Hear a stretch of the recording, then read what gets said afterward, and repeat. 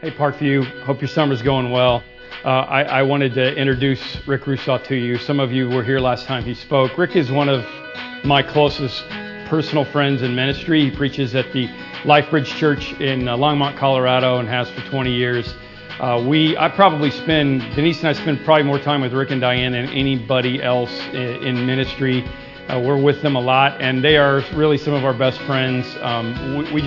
We love them very much. They're also Chaz and Chelsea, Pastor Chaz, Chelsea's parents. So I'm like, hey, you want to come up and see your pregnant daughter? Because it's time for you to be thinking about the fact that your grandkid is going to be with me, and you're going to have to come and visit more often. So that's what they're doing this weekend. Phenomenal speaker, author, really, really good friend. Please welcome Rick Rousseau.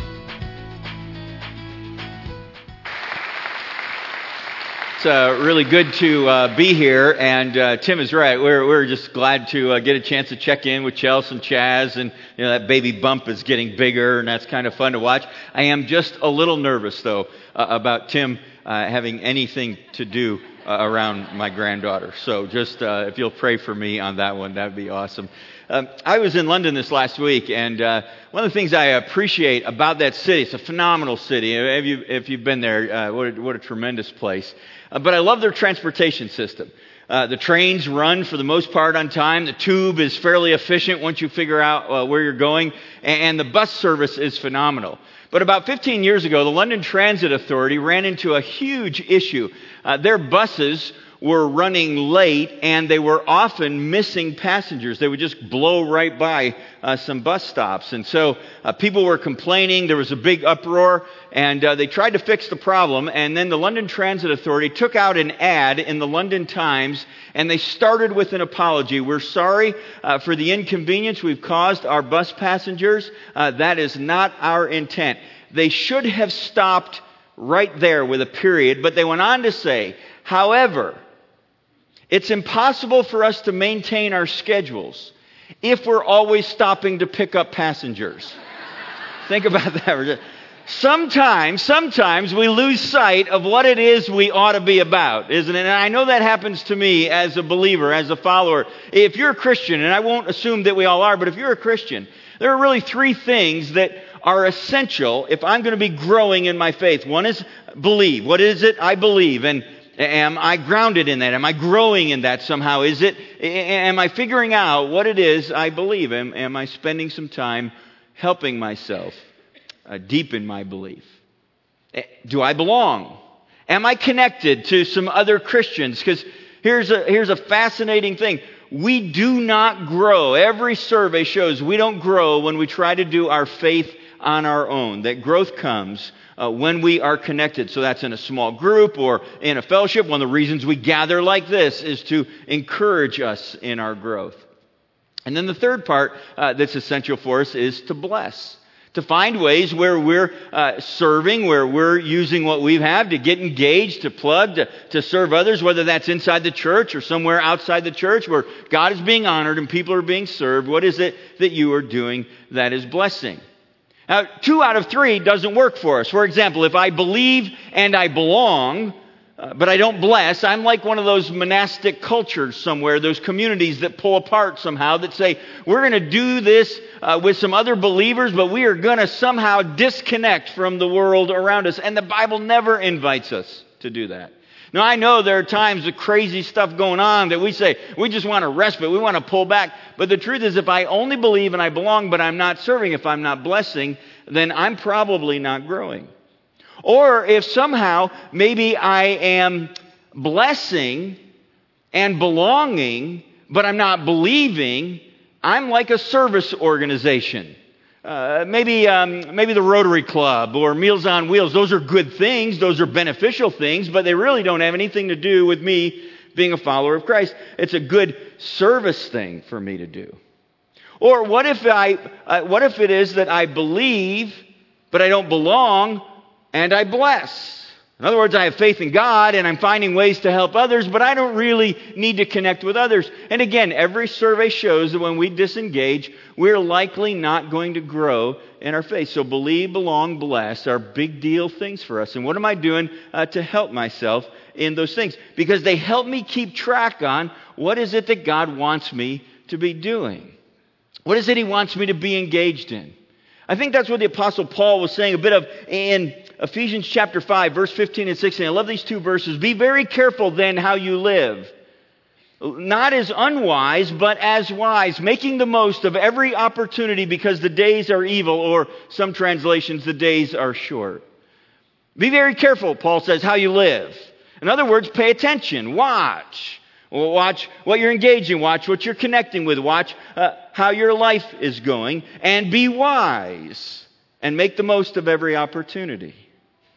In Matthew chapter 24, Jesus gets asked a question. And the question is this. It's essentially this. When are you coming back? When's this whole thing going to wrap up? Now, I don't know how it works here at Parkview, but I can tell you what happens at LifeBridge. Anytime there is some major disaster in the world, or there is some huge uprising of some sort, my inbox gets flooded with all the people saying, Jesus is coming back. He's going to come back. I think it's going to be this Wednesday or this Thursday. I mean, we must be living in the end times. And you know what? We are living in times that are ending. But even Jesus said, nobody's going to know when that's going to happen. Nobody's going to know the hour. We do know that He's coming back. We do know that there'll be a day when God calls judgment. When we are, as believers, invited to connect with Him. And in response to that question, He tells three stories. And they're found starting in Matthew 24, and they flow into Matthew 25. If you have your Bibles, I want to invite you to turn over to Matthew 25, because we're going to look at one of those stories today. The first story is about bridesmaids and the groom, and it is a story of expectation. In other words, are you paying attention? Are you looking? Are you anticipating? Are you waiting in anticipation? Are you expecting? The second story, the one we're going to look at, has to do with what are you doing while you're waiting? What is it that you are engaged in? How is it that you are using what you have been given? And the third story has to do with sheep and goats. And trust me, in that story, you want to land on the sheep side of the story if you can. Matthew chapter 25, verse 14. Let me start down there. Here's what Jesus says. Again, it'll be like a man going on a journey who called his servants and entrusted his wealth to them. To one he gave 5 talents, to another 2 talents, and to another 1 talent, each according to his ability. Then he went on his journey. And the man who had received the 5 talents went at once and put his money to work and gained 5 talents more. Those talents were treasure they held. It would have been a unit of gold or silver. It would have represented a lot of money in the day. And so also the one with the 2 talents went and gained 2 more, and the one who had received the 1 went off, dug a hole in the ground, hid his master's money, and after a long time, the master of those servants returned and settled accounts with them. And the man who had received the 5 said, Master, you've entrusted me with 5 talents. See, I've gained 5 more. And his master replied, Well done, good and faithful servant. You've been faithful with a few things. I'm going to put you in charge of many things. Come and share your master's happiness. And the man with the 2 came and said, Master, you entrusted me with 2. See, I've gained 2 more. And word for word, he gets the same blessing. Well done, good and faithful.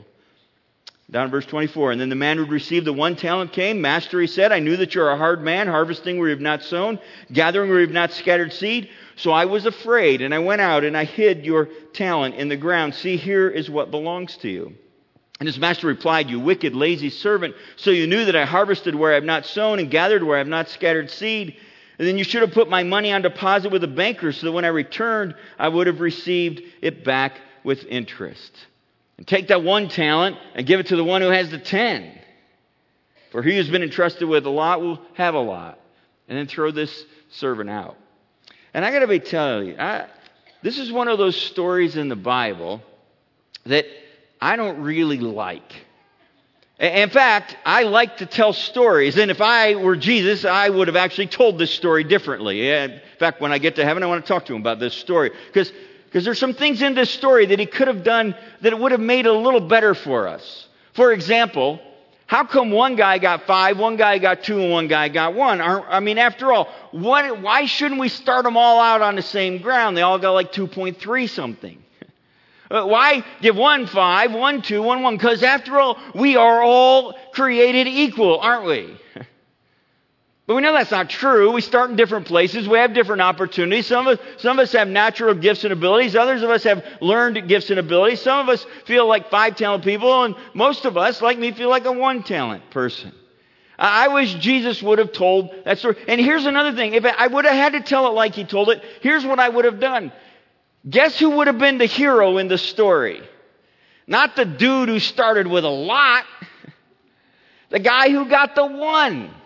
He would have been the underdog in the story. That guy with the 5 would have gone out and done some kind of Ponzi scheme deal and ended up in jail and on the newspaper. But that 1 talent guy would have scraped and clawed and made his way up and done this big deal thing. Here's another thing I don't like about this story, actually. I think he could have done a better job with. The master gives these guys this money. Now, the Bible calls them trusted servants. So they were in his care. They were part of the family, so to speak. These weren't some random strangers out on the street. He gives them this talent. And then Jesus says it this way. And the master then got in his car and left and didn't give many instructions. Didn't say to them, now here's what I want you to do with this. To you with the 5, I'd like you to arbitrage that money. And the one with the 2, I think you ought to invest in some commodities if you can. And the guy with the 1, I think you ought to just go out and figure out how to start some small businesses and see if they'll be fruitful. He doesn't give any instructions. He doesn't say, here's how I want you to do it. Here's another part of the story that I don't like, actually. Well, since we're talking about parts I don't like.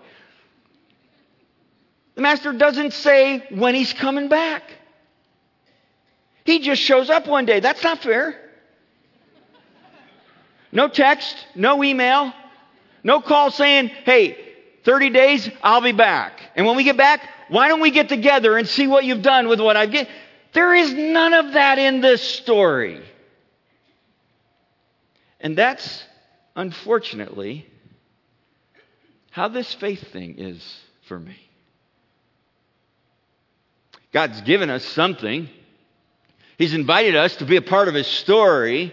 I'm so grateful for the grace that changes our lives, the grace that invites us in, the grace that saves us, the grace that makes me one of the trusted servants. This isn't a story about salvation. This is a story about what happens after. This is a story about what do I do now as a follower. This is a story about God. You've invited me to write a part of the story. What am I doing with that? And I'm not given a lot of clarity around this. I'm not sent, a postcard saying, and here's exactly what I think you ought to do, and here's what I think you're gifted at, and here's where I think you ought to plug in, and here's where you ought to be serving, and here's how you ought to be engaged. I don't get that. I look around at others, and I think they're more capable than I am. They have more ability. They have more opportunity. They have more background and experience. Faith, I didn't have that. I didn't grow up in the church. I didn't have that connection. And then there's going to be a day when I take my last breath or the master shows up and I have to give an account for what I did. And I don't like that part either. I mean, we all kind of ought to go with it. Whatever happens, happens. And this 1 talent guy fails. And very quickly, there's 3 reasons in here why he did. Here's the first. Verse 18, from his perspective, safety first was his best option. I knew you'd be a hard man. I took what you had. I went to my backyard. I dug a hole. I buried it in the ground. I patted the dirt down on it. And now, here it is. You can have it back. Look, I didn't blow it. I didn't squander it. I didn't screw up with this. It's intact. Here, it's yours. And Jesus calls him a failure. He didn't fail because he lost it. He failed because he didn't use it. And so he took the choice that I'm going to take the careful route. And here's what I know about a whole bunch of us. If I were to ask you, and I won't do it, I don't want to be that unfair. How many of you want your life to make a difference? I would bet every time I've ever done this in any kind of audience, hands go up everywhere. We all want that. And how many of you feel like you are making a difference? And the truth is, when we're honest, most of us have to draw our hands back down. We want to do something, but so often we settle for less. I love what Ted Engstrom said. He said, I've never met a person who planned on having a mediocre life, but I've met a lot of mediocre people. And you know why that happens, I think? It's because we draw this little circle of comfort around us, where the world is safe for us. And we don't want to move out of our comfort zone. We don't want to move and make some change in our life. We're not looking for that engagement. We're not looking for that. We'd like to do something, but... Or sometimes it happens this way. Someday I'm going to. Maybe when I get out of school, or maybe when our kids are grown or more settled, or maybe when we are a little more financially secure, or somehow when we retire. Someday I'm going to find a way where I really do something. I'm going to engage. I'm going to serve. I'm going to find a way for my life to be engaged in the story that God's invited me. I'm going to do that someday. And here's the truth for every one of us in the room. Someday your somedays are going to be over. There'll be a day you draw your last breath. And here's what's going to happen on that day. Someone's going to sit down and plan a service for you, a funeral service or a memorial service. And then somebody like me is going to say some things about you. And during the service, we're going to say nice things. We get paid to do that. Sometimes it's creative, but we find things to say. And the service is going to wrap up, and then we're going to go across the hall somewhere, or to your home, or to some park, and we're going to have a little reception so that we can gather around the family. And then while people are eating potato salad, they're going to talk about you. Really talk about you.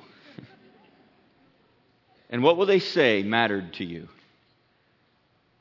What will they say the things you did that somehow touched them or served in some way? This guy was too cautious. Safety first was his best option. There are times to be careful. There are times for us to be safe. But until you and I are free to fail, we are never free to succeed. Let's suppose I didn't know if I could walk. And I stood up here and I talked to you about walking. I listened to great music about walking. I had a small group that encouraged me I had posters all over my office about why walking mattered. But I never took a step. I would never know if I could walk. But as soon as I take a step, there is a chance I will fail. But it is only until I am free to fail that I have any freedom to succeed.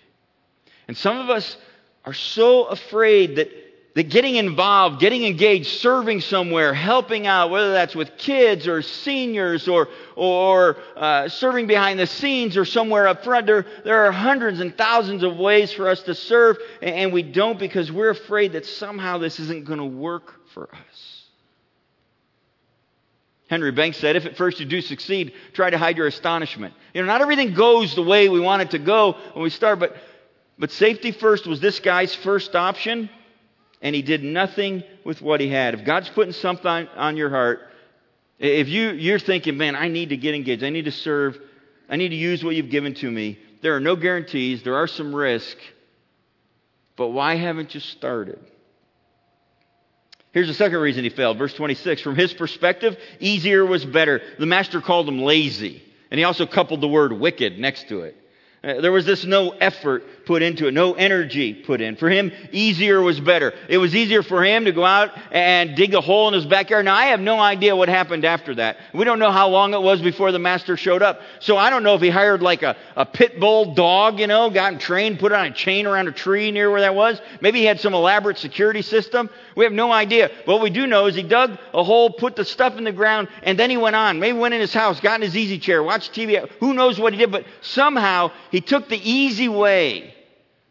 And yet most of the good stuff in our life takes effort, doesn't it? My doctor several years ago encouraged me to start exercising more. And And I don't really like doing that. I don't really want to. Some of you who run, are any of you like joggers, runners? Perky out there. I've been 4 years now, and I still hate it. I still hate it. And don't come out and say to me, oh, but wait, there's going to be a day when you get that endorphin thing's going to kick in. Ain't going to happen. It just hasn't. It's not.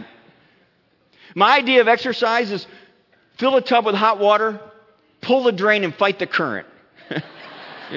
That's my idea. I love what Lou Holtz said. He was asked one time, how come you don't exercise? He said, because I want to be sick when I die. I'm with him on that.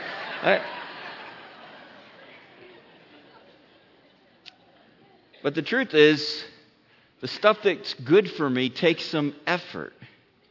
Now, I'm not talking about that frenetic kind of stuff.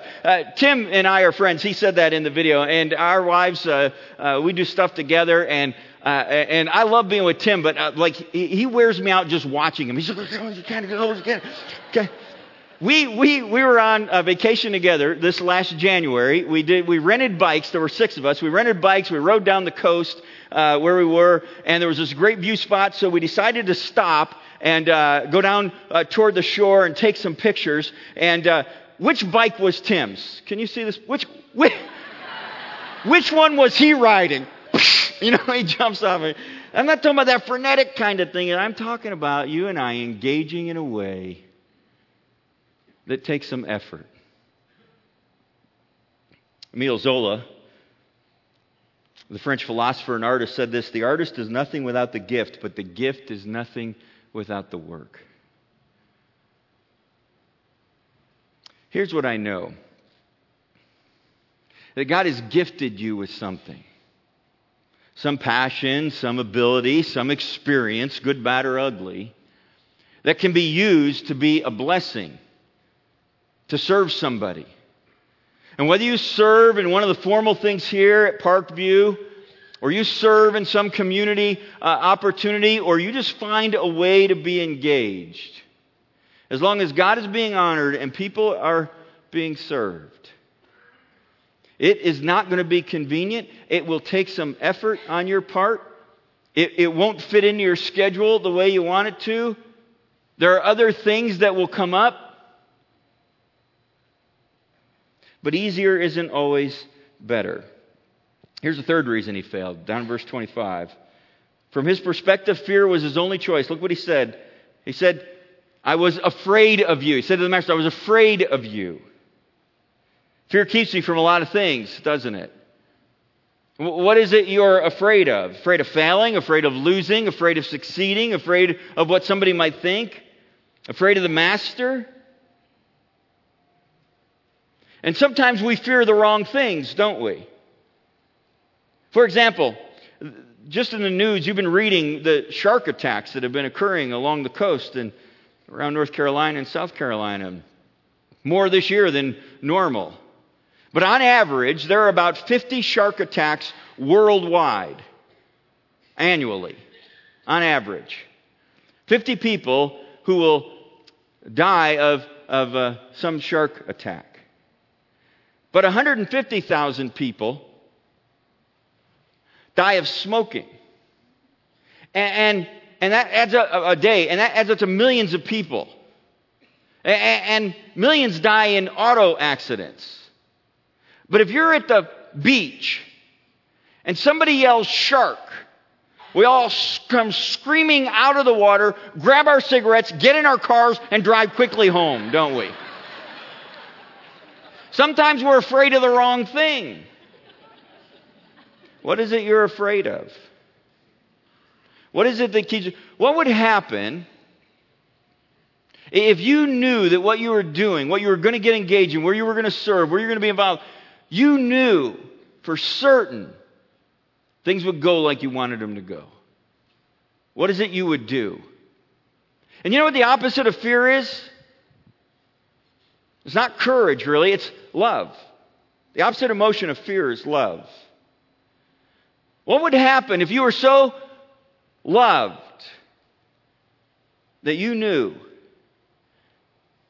that it was okay to get engaged. Because here's another part of the story I just wish Jesus would have peeled back for us. I'm convinced of this. I'm convinced if this one-talent guy had tried something and failed, he would have received the same blessings as the other. His failure was doing nothing.